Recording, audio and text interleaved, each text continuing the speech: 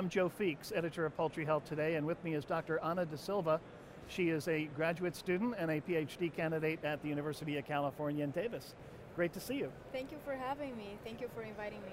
So I've interviewed your colleague, Rodrigo Gallardo, about the infectious bronchitis work that you've been doing, trying to, as I understand it, really trying to identify molecules that would be resistant to infectious bronchitis.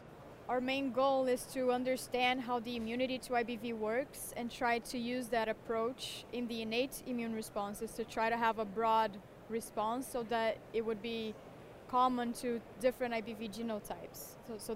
That's our main goal. Okay. Now, some recent work involved what might be called performance minerals, zinc and manganese. How do they figure into immunity development? So zinc and manganese are trace minerals that have major influence in the immune responses. They interfere with phagocytosis, cytokine production, inflammation, maturation and differentiation of immune cells such as macrophages, natural killer cells, T and B cells. So the idea of using these additives in the feed is to modulate the immune responses so that the birds under challenge perform better, so that the viral challenge doesn't affect them as much as if they were not having these supplements. And so you're only feeding the minerals, there was no vaccination involved. You just wanted to see what the birds could do on their own. So these congenic chicken lines, they have the same genetic background with differences only in their MHC haplotypes. And the MHC haplotypes have been linked to relative resistance or susceptibility to infectious diseases in general. So the idea was to use two chicken lines that have distinct immune and pathological and clinical responses and try to use these minerals, the supplements, to see how that would affect their development after an IBV challenge. So what did you learn from your study? So from this study in particular, we observed that the birds that were fed with zinc only performed better than the birds fed with the control feed or with zinc and manganese together. So it's interesting because the supplements that we used in this experiment, they were bound to amino acid complexes. So it is thought that because they are more absorbed in the gut of the bird, they're going to be more effective than trace minerals from inorganic sources.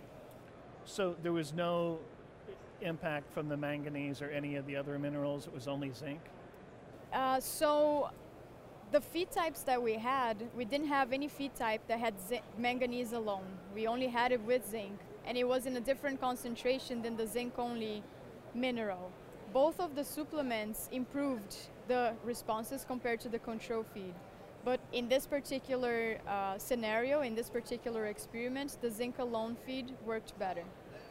Were you surprised by the results? We were a little bit surprised because even though we know that zinc and manganese have a beneficial effect in the immune response in general, we had a small setting of an experiment, and these birds were only fed for up to 4 weeks of age. So the fact that we saw statistical differences in body weight, for example, was a little bit surprising to me because it did have a beneficial effect in a short period of time. So now that we have this information, what can we do with it? Ideally, we would have to use these supplements in an experimental setting, but using commercial birds because their genetic background is very different from the genetic background from the birds that I used in my experiment. So we have heterozygotes in the MHC in the field, and the responses might not be exactly the same as the responses we saw in a lab setting. So ideally we would have to retest it to make sure that the traits that we analyzed in our control birds, in our controlled environment, would reflect the reality in the field. Hopefully we would see beneficial results as well. Well, I know the poultry industry will welcome anything you can do to try to improve immunity to infectious bronchitis. Are there any takeaway messages for poultry companies at this point in time?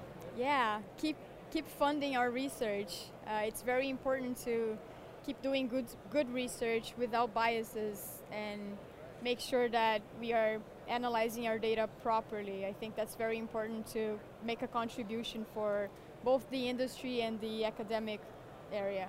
Very well said, and no question about it.